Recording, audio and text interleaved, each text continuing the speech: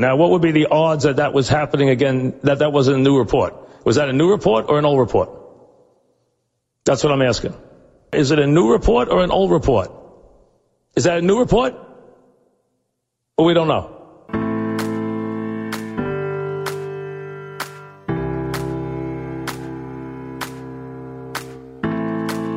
When a seasoned sports fan teams up with a millennial, opinions may vary, but the debates assuredly won't disappoint. Check your sources. It's new report, old report.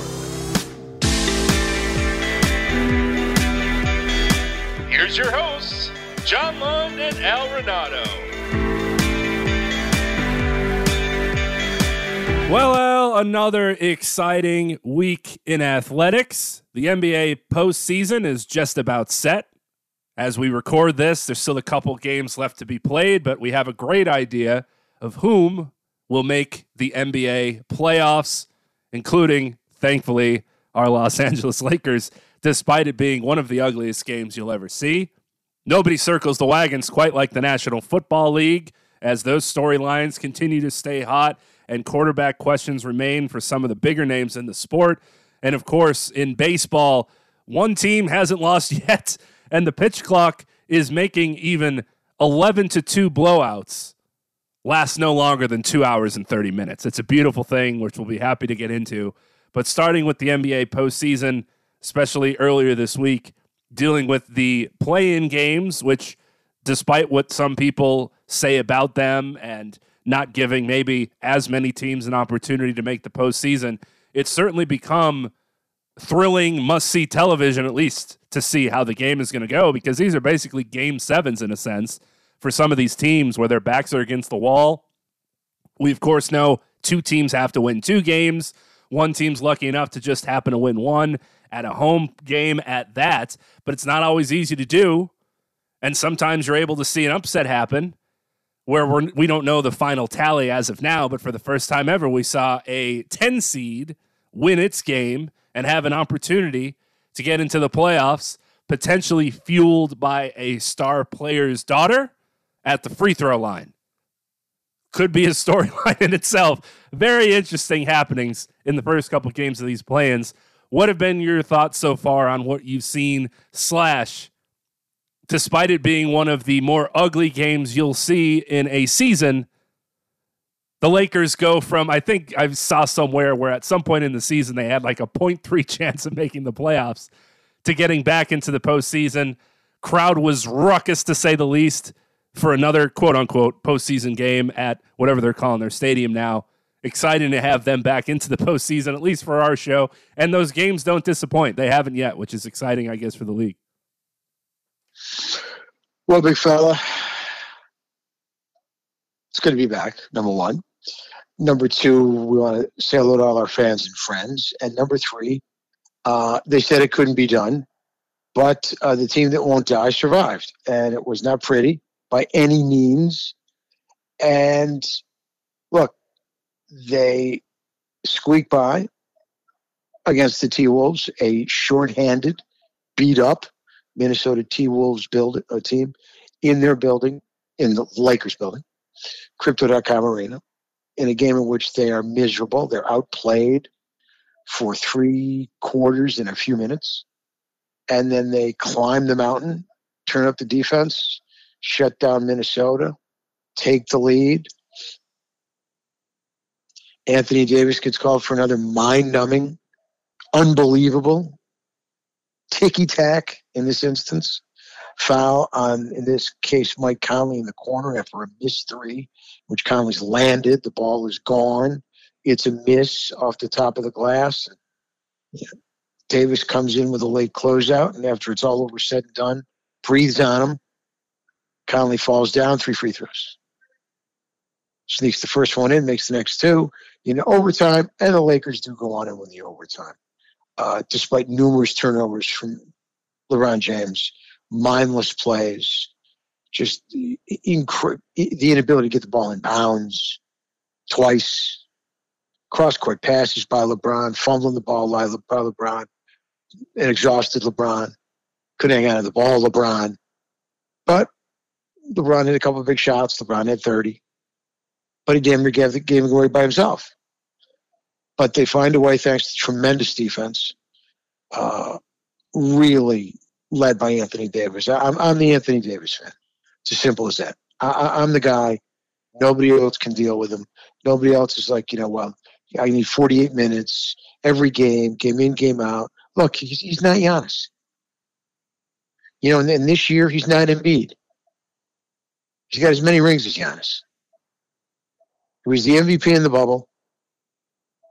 He's been their best player this year, regardless of what you say about LeBron. He's the guy who put him on his back when LeBron was out. Did he have some games where he wasn't, doing 35 and 20? Yeah. He had some games where he went 15 and 12 or 20 and 10 or 14 and 11. And some of those they still won. But as Anthony Davis goes, it's how the Lakers go. They're not going to win without him playing terrific. He's the barometer. And I look at it this way. Everybody says, well, they barely got in and, they beat Minnesota at home in overtime. Again, they should have won. Look, Lakers are 17-7 in the playoffs. That's my approach. The Lakers have been playing playoff games since the All-Star break. Period, end of story. That's when they got all the gang together with all the trades that were made. LeBron was out, and then he came out of that break, and my goal was for them to go 16-7, to get from 5 under to 4 over. I thought that would get them the 6th seed. They did. It didn't. They wound up a game behind the Warriors. I thought the Warriors would lose some more road games. They didn't. So they're in the 7th seed in the play-in. But they took care of business, barely, so then they get the rest. And practice together. This team has been together for barely a third of the season. And they have played must-win after must-win after must-win after must-win game. And yes, they're not great. And yes, they fritter away leads. And yes, they barely win games that they should have put away. And they lose games that they should win. But they've also won some games they should have lost. The bottom line is they're younger, they're more athletic, they can shoot it better, and for the first time in forever, they are relatively healthy, knock on wood, and that means everybody. And they're getting contributions from certain guys when other guys don't perform. Perfect example, the other night against Minnesota. D'Angelo Russell has a flat-out stinker, plain and simple. His worst game as a Laker was totally ineffective, and Vanderbilt was okay defensively, but, not one of his better games. Schroeder has a fabulous game, and Hachimura comes off the bench with him and has a terrific game. 12 points, bunch of rebounds, great defense, in down the stretch, hits the big 3 to start overtime. Schroeder and Davis take him the rest of the way. And AD is the man on defense, both ends of the glass, getting big buckets, getting big blocks. And when they turned up the defense, he was the key. He switched out on every three-point shooter. From Conley, who couldn't miss, to Towns, to Edwards, to Anderson. AD was everywhere. And his defense, from 40 feet and in, completely shut them down. Completely shut them down. And Schroeder basically saved their bacon on the offensive end of the court. So they play on. Yeah, but they get to rest. And they get to spend a little more time and get to know each other. Now, one of the reasons that they were in big trouble in that game was the old bugaboo. The team they played shot the lights out from 3, and the Lakers didn't. And that's a barometer still of the Lakers, even though they're better shooting the basketball with Russell and with Reeves and with Beasley and with Hachimura. If you put up a stinker from 3 against a good team, you're in trouble. I don't care where you're playing.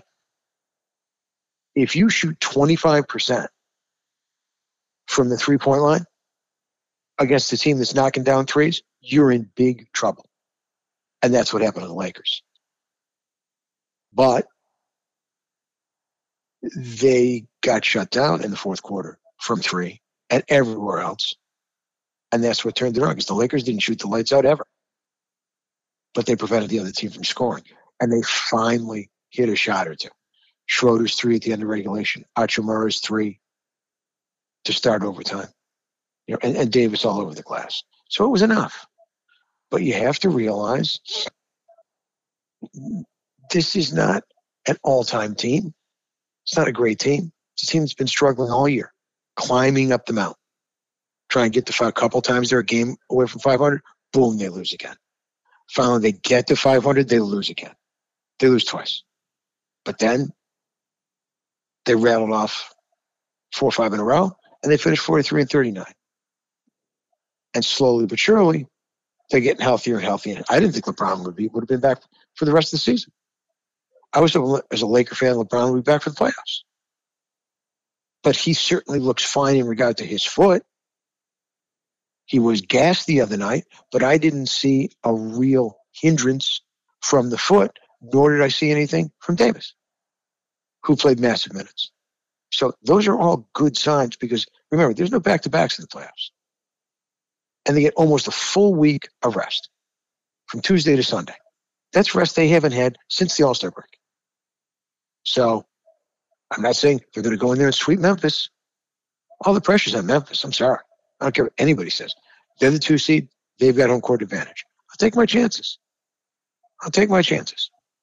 With a healthy team, knows how to win. It's got championship players. The big thing about the Lakers is they don't take care of business at home anymore. So you can't sit there and say, well, they're going to get the 3 at home. You have no idea what they can do at home. You have no idea what they can do anywhere. But we're in a lot better shape than we ever thought we were going to be in 2 months ago. With the trades, with the good health, with the 7 seed, and the 2 best players looking relatively healthy, and everybody contributing. Not everybody at once, because if everybody contributed at once, then we wouldn't use by 20 points. But everybody contributing to the point where they're winning enough games to play on. And that's still what it's about. You don't have to go out and win series 4-1. You got to win 4 out of 7. Now, do you want to go 7 games? Of course not. You don't have to demolish people in the playoffs. You have to win the game by a point and then move to the next one. So I'm happy where they are, and I'll take my chances with Memphis. Ja's going to be a load, but I'm not going to sit and say I think the Lakers are the better team, but I certainly think the Lakers have a pretty darn good chance to win that series. I really do. And then, we see what happens everywhere else. Are the Heat going to play on after getting beaten at home by Atlanta? Toronto's gone after blowing a big lead at home.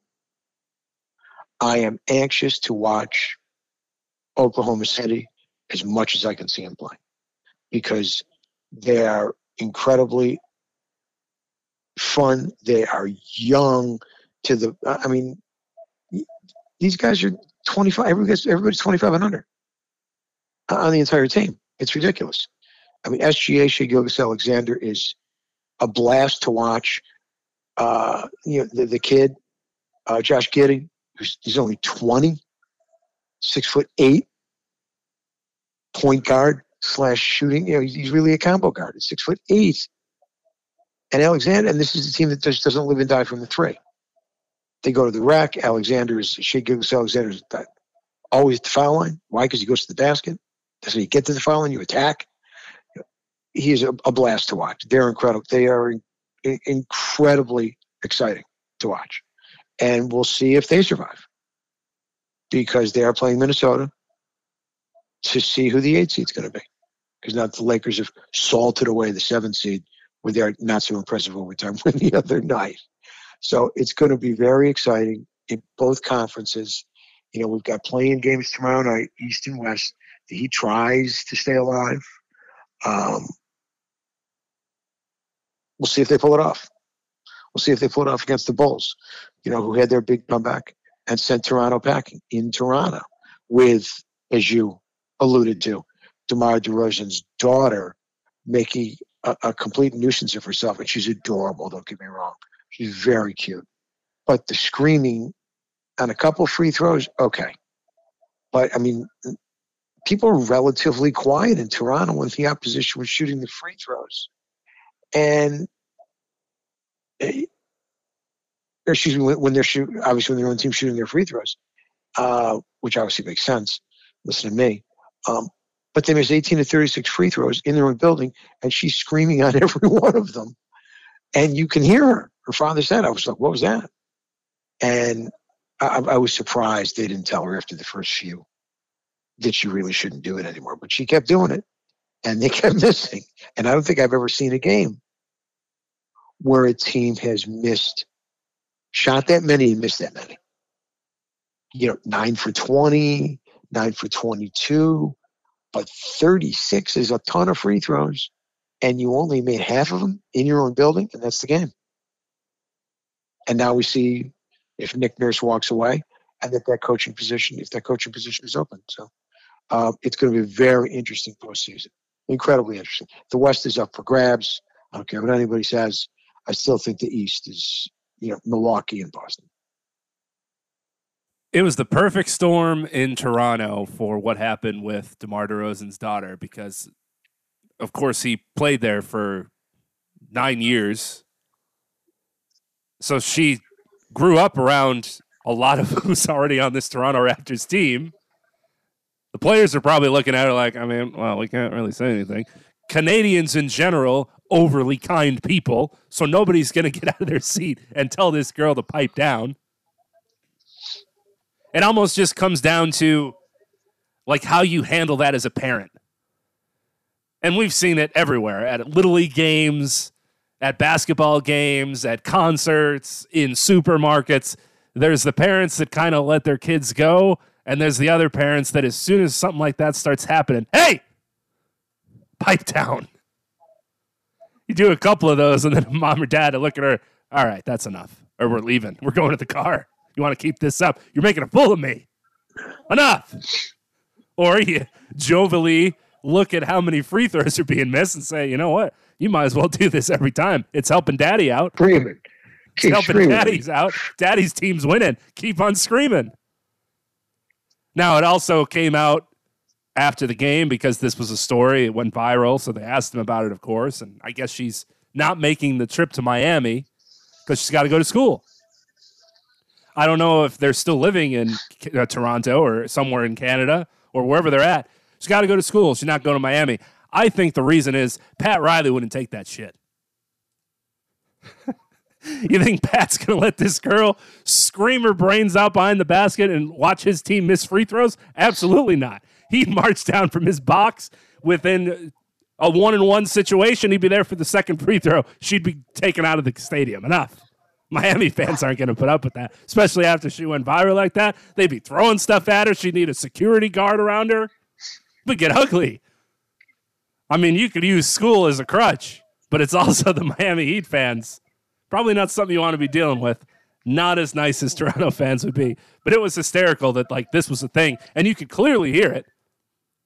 It was like that whack job at Vanderbilt that whistles during the college games, or like the drum for the Cleveland baseball team that you hear.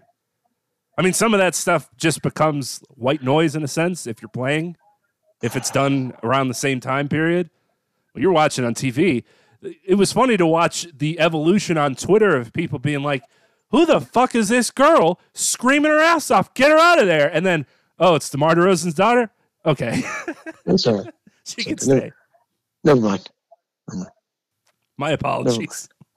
My apologies. Of course, you had your guy, the Speedo Man, in Cameron Indoor. Of course. So renowned for that moment. Speedo guy. They don't do enough of those anymore. They just shake their hands and stuff. Nobody's taking off their clothes. Who was it, Arizona State, that had that curtain of doom or whatever it was called? They always had something different. That stuff to me was always should not have been allowed. You want to scream, you want to shout, you want to wave, but the putting up signs and distractions and dropping curtains with people in goofy outfits or wearing next to nothing, that's going above and beyond. It's not a question of even good or poor sportsmanship. It's just a question of those are not the type of distractions I think should be permitted. And if I want to sound like the old fart, the old man in the room, I am the old report. So, Not a fan of the Jamie Dixon waving inflatable arms in the back. Jamie Dixon's a tool. TCU fans waving his arms, that big cardboard cutout they have. I've never liked Jamie Dixon. I don't think people realize how many distractions happen. It's the stuff behind the basket. The stuff behind the basket to me is, that's in view when you're shooting free throws. That stuff's got to go. I don't think people realize what happens during your free throw just on the floor. Like, there's obviously you could put your arms up. People on the defense try to do that in the lane. But now you have the players overly communicating on purpose for that to be a distraction. You can't hear it, but you could watch it on TV. They're pointing at the coach. Who you got? I'm boxing out this guy. I'm going over here. The coach is screaming stuff. Everybody's like communicating. Are interminable. Walk back and forth. Okay, I'm going to go over here. Now let me go over here. Wait, I'm over here. Right. I'm boxing out this guy. Okay, let me substitute this guy real quick. Let me get him in. The horn goes off. The substitute's in. You come over here. You get this spot. Any edge you can get. I want to go over here. Teams will try it now. Or, they'll grab the ball after you make it, and they'll kind of walk up to you, and they'll say something like you're going to miss the next one. Trash talking's happening, taunting. There's a lot going on just on the floor. And now you've got somebody screaming their lungs out in the crowd next to the big cardboard cutout head of whatever player or coach picking his nose. There's a lot going on. Shout out to the free throw shooters with high percentages. Let's take a quick break to pay the bills. He's Al Renato. I'm John Lund. We'll be right back with the new report, old report here on Sports Radio America. We welcome you back. I'm John Lund. He's Al Renato, and this is the new report, old report. I think if you asked any Lakers fan, at several points during the season, AD's injury, LeBron's injury, before the trade deadline, Russell Westbrook played on this team. I think people might be forgetting that. Exactly. Remember? Pat Beverly was on this team. Remember that? I think it's like slowly but quickly getting washed away just where this team was at different points of this season. They've got the same two principles, and I'm not going to say they have rectified the Russell Westbrook trade, but you can see the similarities of this roster versus the championship roster. Obviously, you have the two mainstays. At the point guards, you've got Russell and Schroeder instead of Danny Green, right? And Rondo. At the off guards, you've got Reeves and Beasley instead of Caldwell Pope and Caruso. You have Vanderbilt and Hachimura instead of I'm trying to think who was the other besides Kuzma. Was there another forward that played a lot? And you got Brown, who's pretty good, but you don't have the two big guys, which is a big difference. You don't have Dwight Howard, and you don't have the other big guy who's down in Dallas. And now you got Mo Bamba. How much he'll play, I don't know. But that's, to me, they've kind of supplanted those same pieces from the championship team with not all similar pieces, but they've replaced the guys with depth pieces that all do some of the same stuff, but not exactly the same way. Reeves is kind of like Caruso, but Caruso is defense, Reeves is offense. Right? Kuzma and Vanderbilt, Kuzma's offense, Vanderbilt's defense. Schroeder is kind of Rondo. Beasley is kind of a combo Danny Green, Caldwell Pope. And it's so far it's worked. But they're younger than all those guys, except for the Caruso. This group is much younger. Caruso and Kuzma were the young guys. These guys are all complementary guys that came in, except for Schroeder, who's already there, are all younger, 25 and younger. Beasley might be 26 by now. Reeves, is 23, 24. Vanderbilt's 23, 24. Hachimura, same thing. Bamba, same thing. So much younger, maybe a little more athletic, but Again, it's varying skill sets. But like we talked about, that Laker team, one of the reasons they won a championship, one of the big reasons, was their ability to defend all spots on the floor with versatile defenders. Now, I don't think this team is as versatile defensively. Vanderbilt is. Reeves is pretty versatile, but, they all can't guard the way Caruso, Caldwell Pope, Kuzma was a pretty good defender. So they had versatile defenders. This team's got them. They may not have the same all skill set defensively and quite as strong man-to-man wise, and Pope was a very good defender. But they do have the ability with their athleticism and their length to once again guard the three. Guard the three. It's the most important element of defending. Guarding the three, controlling your glass. If you can guard the three and control your glass, you're in good shape. Period. It's as simple as that. And find ways to score. And they have two premier players who not only can find ways to score, but can get other people involved to find ways to score. So I think this team is kind of similar in terms of what they've done personnel-wise. You can't undo the Russ trade because it cost you, almost 2 years. But I think Pelinka has done the best possible reversal of fortune in doing what he did before the deadline to revamp the roster. I think you could almost look at what we'll see in the first round of the postseason, similar to how you would look at an NCAA tournament team that maybe had some of their star players hurt, nicked up, and they didn't play them a lot down the stretch or in their conference tournament because they didn't want to risk them getting hurt more. But they obviously come back for the biggest show in March to try and win the whole thing. There might be a little bit of rust, but it'll be a team that not a lot of people have seen play together in quite some time. For this Lakers team, it's a group that has barely played together at all in some aspects of it. Figuring out who's the starting five should be, who should be coming off the bench, how the rotations will go. You mentioned it earlier. This week off for them, I think, is an important thing. Not a week off, but close to it, where they can practice some things and get to know each other a little bit better. And rest. And rest. And the rest of the West, incredibly interesting. I mean, Phoenix, they don't lose when Durant's in the lineup. He doesn't lose when he's in the lineup, no matter where he plays. I still have, and not because the Lakers are in the West, just as a fan, look, Durant's broken down continually. Can Durant, now that he's back and healthy, stay healthy for an entire playoff run? Chris Paul always gets hurt. Now, I don't think they need what they've needed from Chris Paul in the past because they have Durant.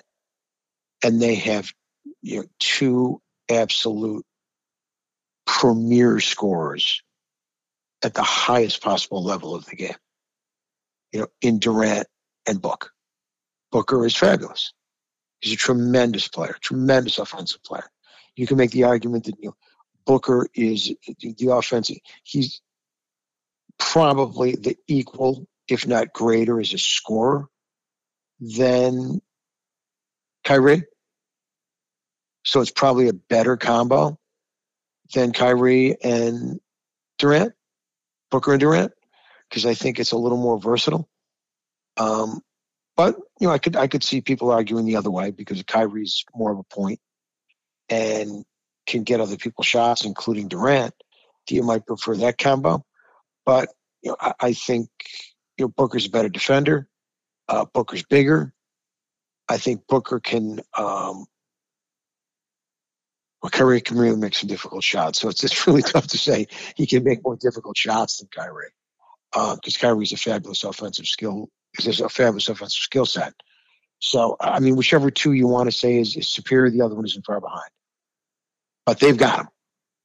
and they're both healthy. They've got Ayton and they've got Paul. They're not as deep as they were, but when Durant's healthy, he's tough to beat. Again, will he stay healthy? We'll see. But they open with the Clippers. So from a Lakers standpoint, one of them's going to be, if the Lakers survive, one of them's going to be gone. You don't have to beat both those teams. So I was thrilled when that was the 4-5 matchup. Absolutely thrilled. And the more I thought about having to play Sacramento, I was like, let Golden State play them. Memphis is tough, but I'll take my chances with Memphis. You got to play, look, you got to play every. You can't dodge everybody. I was happy from a matchup perspective that they were not, because they can't beat the Clippers. We know that.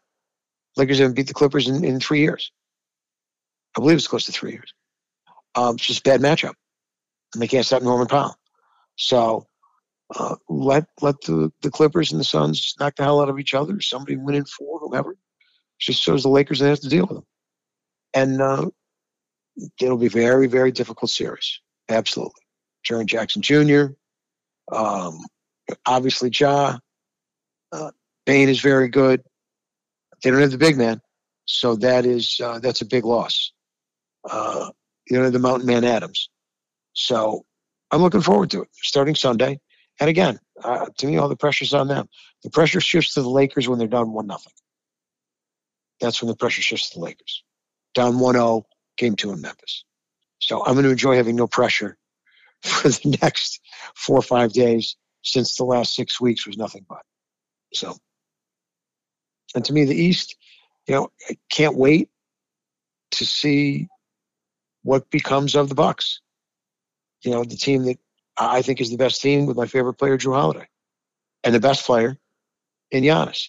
Middleton, they say his knee has no structural damage. He's important to them. He's not vital like he was a couple of years ago, but he's important. I don't think they can go through an entire playoff run without some positive contribution from him. He doesn't have to be totally the second go-to guy every night, but he's got to help them out in a few games. I don't mean score like 40, but he's got to go out in a couple wins a series and have 22 or 24 in like 2 of their 4 wins. That kind of contribution. Because they get more from other people now. Obviously, they get much more from Lopez. They get more from Holiday. They get more. Grayson Allen, who everybody loves. Of course, everybody's favorite player. Connaughton sometimes. Various guys coming off the bench. Obviously, Bobby Portis has been terrific. So, them in Boston, if they face off, should be a great series. And you got the MVP. But how far can he go? How far can Joel Embiid take the Sixers? Along with, a contribution from the old Gagger himself, fat old man, James Harden. I don't know, but I'm anxious to find out. Yeah, I wouldn't put down $1 billion on this to go chalk like Charles Barkley might tell you to do, because his first couple $1 billion bets didn't fare so well the other night. I think the East will be more chalk than the West will be, and that's no surprise. That's kind of how people have expected it to go, that the West will have more exciting series. But you got to play the games. We should see some great matchups. And one more time, as Lakers fans, just happy to be here. Now let's go win a couple. You can't be, we could have maybe won this one and got the 6 seed. Just happy to be here and win that dastardly game against the Timberwolves. First time all season, I said, let me sit down and watch this game in full. You flip around during the NBA season. There's a couple games on different times. You want to catch different things, see the end, whatever. Let me watch this in full, get my first game under my belt. Couldn't have picked a worse game to do that with. I said before the show, it was like watching a round of 32 game in the NCAA tournament where nobody could score, turnovers galore. Who's going to have the ball last and hang on to it? Maybe they'll win. That turned out to be the Lakers, and then Anthony Davis did hit Patton in wrestling move of fouling the only guy that you can't foul in that situation. Conley standing in the photographer's pit. He's going to hit the backboard, and you barrel into him and send him to the line. Jesus. Shout out Dennis Schroeder, though. Big shot. And shout out LeBron for doing what he always does and making the right basketball play. Sorry, I have haters. said this for now years. I'm not going to say 20 years, but in the last few years. And I asked Brian Scalabrine on the starting lineup this very simple question this morning. I've talked about it with Frank Isola in the past. When you are in the situation the Lakers were in, whether you're in high school, college, or the NBA, the other team has the ball, inbounding, side court, in the front, you're up 3, there's a second and change, 1.3, whether it's 1.3, 3, whatever the case may be. Why don't teams zone the three-point line? Guard no one unless they're in your area. One guy at the short corner, one guy on the weak side, the far corner where Mike Conley was, 2 guys on the wings, 1 at the top. And don't worry if anybody goes by you, because that's a 2. There's no time to do anything except catch and shoot. So you attack the pass. You simply attack the pass. If you foul, you foul on the catch. Right. Otherwise, you push them so far out, all they can do, if you're not going to foul, is catch and instantly shoot. And you're right there. You don't have to worry about screens. Right? You don't have to worry about chasing guys. You're already there. They're in essence coming to you versus you chasing them because you're just playing the area. And you're going out. You're never going backwards. You're never retreating. You don't go for any jab steps. You don't go for any step backs. You're always thinking, go back, push them out. Push them out. Push them out from the area that you're zoning. Attack the pass. Attack the pass. And nobody does it. For those listening that might not be able to picture this, just picture the three-point contest during NBA All-Star Weekend, and a defender would be standing where the ball racks are around the three-point line. Exactly. The racks are guys. The racks are players. I don't get it. And that's what you do. And like we've seen, I don't want to say it's innovation, but it's become more popular. First of all, it's become more popular to throw that pass to the far corner. I think it was the Raptors that did it in the postseason. We saw that huge pass across the court after they set those screens up, made the 3-and-1. And people couldn't believe that you would allow a player to get over there. It takes so long for the pass to loft to that part of the floor. How could you allow that to happen? The Lakers did it with Matt Ryan early in the season. Yeah, in the game where he hit the impossible 3, basically from where Mike Conley was, off the catch, going out of bounds, nothing but net that sent the game into overtime that they ultimately won. That was one of the ones where they should have lost it and they won it. Yeah. The kitschy play in the tournament, the NCAA tournament, has been the inbound play when you're the team that's winning and the other team's trying to follow you after a made basket, where you have the entire team line up out of bounds, and then the opponent doesn't know if they're all going to stay there to catch the pass because you could throw one out of bounds, where everybody's going to run. It's kind of like you're a football team and you're hiking the ball in a sense, and everybody just scatters. It's so much harder to defend that, to then have to chase somebody down and follow them. So that's kind of been an innovation that's become more popular. I don't know who the first team is going to be up 3 with a second or 2 left, side out of bounds, that just says, we're going to stand at all the 5 main spots and see what you do.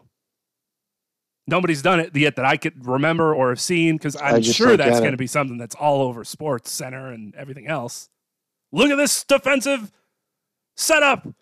What a goal. I've suggested it time and time and time again, and nobody does it. Makes no sense that you're shadowing a guy, grabbing his jersey right up in his grill, so that all somebody needs to do is just put a hip out or a leg and set a pick, and you're done. Because the offensive guy knows exactly where he's going and has the advantage. I don't get it. Anyway, there's your little scenario recap / preview of the NBA postseason. The first round usually can be boring sometimes, but as we said, we'll see how it plays out, and we'll be talking about it for the next 17 years until the end of the summertime because, yay, NBA postseason. Strap in till June, and then maybe start paying attention. Those June fans shocked to know, we've been subjected to this since April. Mid-April, the postseason starts. My goodness. Let's take a quick break to pay the bills. He's Al Renato. I'm John Lund. We'll be right back with the new report, old report here on Sports Radio America. We welcome you back. I'm John Lund. He's Al Renato, and this is the new report, old report. Quick note on the National Football League, not to play homer to my co-host, but sometimes I like to do that to get his insight because he follows the situation. But this is also something that's on a more national scale for two reasons, a twofold. First is Odell Beckham Jr. getting signed by Al's Baltimore Ravens. $15 million guaranteed. One might jokingly say the Ravens have finally signed a wide receiver for Lamar Jackson. The other side of that is that's the guy you're going to pick now, not Odell from years back. This Odell for that amount of money, and you don't know if Lamar is actually going to be your quarterback or not. Oh, so wherever optimism or pessimism you want to take this, is OBJ going to be what gets Lamar to stay in Baltimore? Does this do anything for your current situation as a fan, Al, or do we still have to wait and put a lot more pieces together than just, yeah, we'll sign this old guy. We'll give him the most money, you would think. I don't know who else was going to throw down $15 million for Odell Beckham Jr. and his, however his knee looks. An interesting move, but maybe this is trying to move in the right direction. Woo the quarterback back. I have no answer for it. Maybe you can help us out and try to make sense of this. I think it's a combination of all the above. Remember, the Ravens need wide receivers.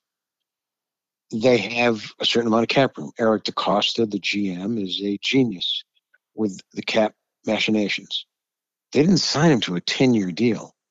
They signed him to a 1-year, $15 million deal. Can go up to $18 million with bonuses. That'll get prorated over 4 years, which is the standard scenario. And it'll be, $375 a year against the cap for the next 4 years. They can live with that. And he's 30 years old. I'm sure the doctors checked him out.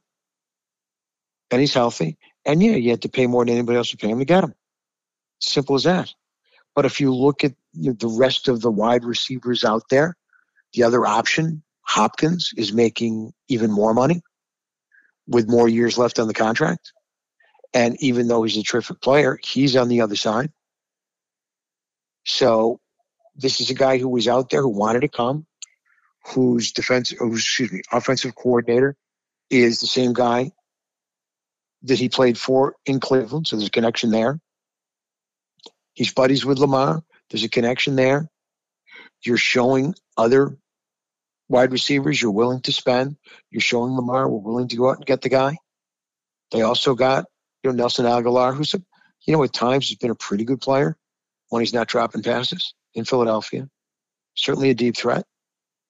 So they've added Beckham, they've added him, and it gives them some options in the draft where they don't have to draft a wide receiver with the 22nd pick. They can move back, as Eric DaCosta did last year, by making a trade where he tried Hollywood Brown and picked up another pick. But they could trade their first-round pick for a later pick or an early second-round pick and another second-round pick. They could pull that off.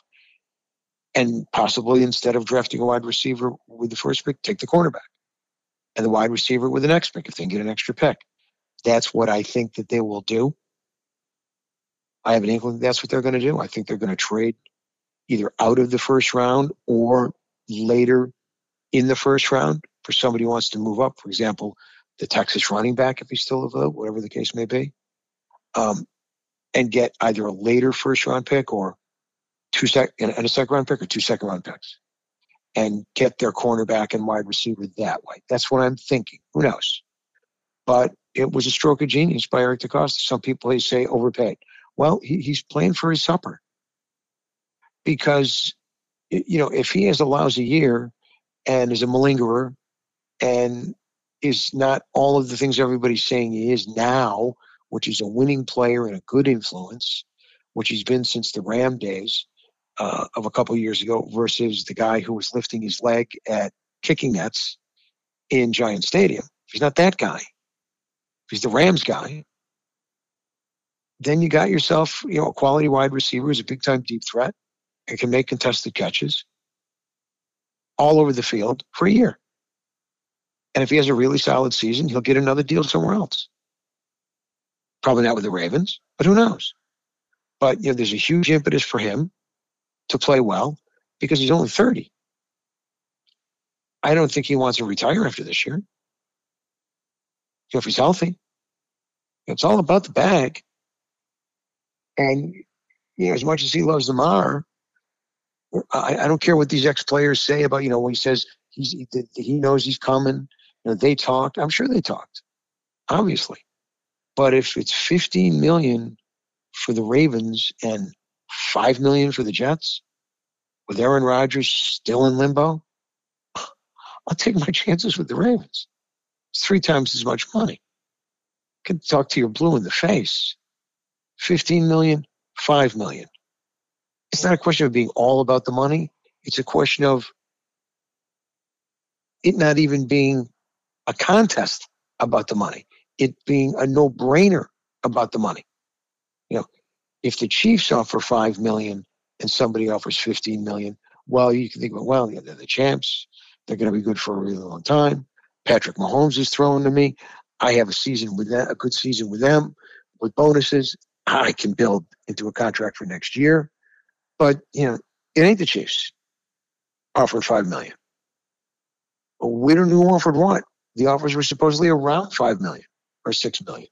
The Jets was going to be an incentive-laden contract. I'm sorry, you're always talking about the Jets. First of all, they don't have Aaron Rodgers yet. And even if they do, they're making the Jets sound like, they're the 72 Dolphins if they get Rodgers. Last time I checked, the Bills are still in that division. The Dolphins are in that division. And the Patriots are still in that division. So even with Rodgers, the Jets are no slam dunk. So this was a great deal for obviously him. And I think it's a great deal for the Ravens because they got something they desperately needed. Yeah, they paid a premium for it. That's usually the case. But they did it on a short-term basis. And it can't hurt in the scenario with the quarterback. It can only help. And if it's not enough, it's not enough.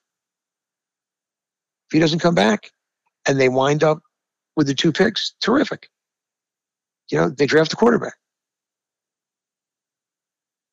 Or they trade those picks and do something else and get more picks and sign Teddy Bridgewater. But I'll be shocked if at the beginning of the regular season, Tyler Huntley is the Ravens quarterback. I think we all think it's probably still going to be Lamar Jackson. On what terms? Remains to be seen. Well, I don't know if you want him back, Al, because Ben Roethlisberger said today, you don't fear him just sitting in the pocket and picking you apart. How much did Ben had to drink? If anybody is the czar and who you should be listening to on this, it's certainly Ben Roethlisberger. Well, look, in a way, look, Ben Roethlisberger is a Hall of Famer to be. He's got his 2 Super Bowls. And look, he's not off base. I'm surprised he comes out and becomes that critical, out of the game that quickly. But, Lamar is not known for standing back in the pocket and throwing for 450 yards, on a week in, week out basis. He has some big games, some big throws from the pocket, but a lot of them are on the move. A lot of big plays with his legs. Makes things happen. He is not the pure pocket passer. We know that. He doesn't have that kind of accuracy. He's got a pretty strong arm. It's not a Josh Allen arm, right? It's not Mahomes. It's not the accuracy of Rodgers. None of those guys. No, he's not in that class as a thrower. He's above all of them as an athlete. That's what they've centered their offense around. Now they got a new coordinator, Todd Monken, who's a genius, both levels, NCAA, NFL, and he will do a fabulous job no matter who the quarterback is. You watch. This will be a different offense, even if Lamar Jackson is back in it, the way they're going to operate. Because it has to be. You can't keep taking those kind of hits if you're Lamar Jackson, if you want to have not a 15-year career, but a 10 or 12-year career, where those last 3 years are knocking around and trying to find a place to be a starting quarterback. For to be starting quarterback in the National Football League for 10, 12 years, which is another 6 or 7 years for him, it's got to be spent with more time in the pocket and less time running around. He can still run around, but as Robert Griffin III, Cam Newton will both attest, the longer you do it, the better chances they're going to catch you and hurt you. I would say till now, and I'm sure for several more years, the quote for me would be, you fear him because he doesn't just sit in the pocket. And he picks you apart because of that. Where if nobody's open, he takes off. 30-yard first down. Little 5-yard pass here. Now he's running again. Because he's not in the pocket is what I would be fearful about if I was a defense. But as we've been talking about for a couple of years now, with the injury risks and how the offense looks and who's around him, if they put the right cards down on the table, I'm telling you, give me Lamar Jackson and let's have some fun. Based off what we've seen around the National Football League, some of the other options, you could do a lot worse than Lamar Jackson. Well, absolutely. I want one more guy to throw to. Whether it's, and there's a long list of them coming up in the draft, and some are ranked higher than others, and they all have their high points. They all have, a couple warts here and there, whether it's drops or lack of size or route running, whatever the case may be. They play inside, they play outside. There's enough guys there that have a kind of skill set that will help the Ravens and are an improvement over what they have now that they can get somebody in the first 2 rounds, whether it's Quentin Johnston or Jalen Hyatt or Zay Flowers or Jordan Addison. The kid from Ohio State, I think, will be gone and gone early. But there'll be guys even hanging around mid to end of second round that can go in and I think have a positive effect now that they have the addition of Odell Beckham Jr. to go with the healthy Bateman and go with the healthy Duvernay and the tight end group that they have. So they've already, and obviously Aguilar is a fringe, but still he's an improvement. But bringing Beckham in really increases the level of the group, where now the next guy doesn't have to be a world beater. He can be a rookie who can come in and help. And then if OBJ is not back next year, be the guy who steps into his shoes. That's what they did with this move. They gave themselves more versatility in the draft, more options in the draft. And Eric DeCosta has shown for years he loves options in the draft. He loves to trade pack. He loves to get more picks. They're known for taking best player on the board. So now it's really a crapshoot in what you're going to see they're going to do. Al, it's always a pleasure. We'll do it again next week.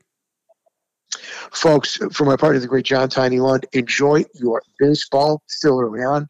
The undefeated, unbelievable, untied Tampa Bay Rays, who are on their way to 160-2 record, and NBA play-ins tomorrow night to finalize the playoff field. And the series begin this weekend. For the big man, the new report, John Tiny Lund, I am Al Renato, a.k.a. from White Plains. The old report.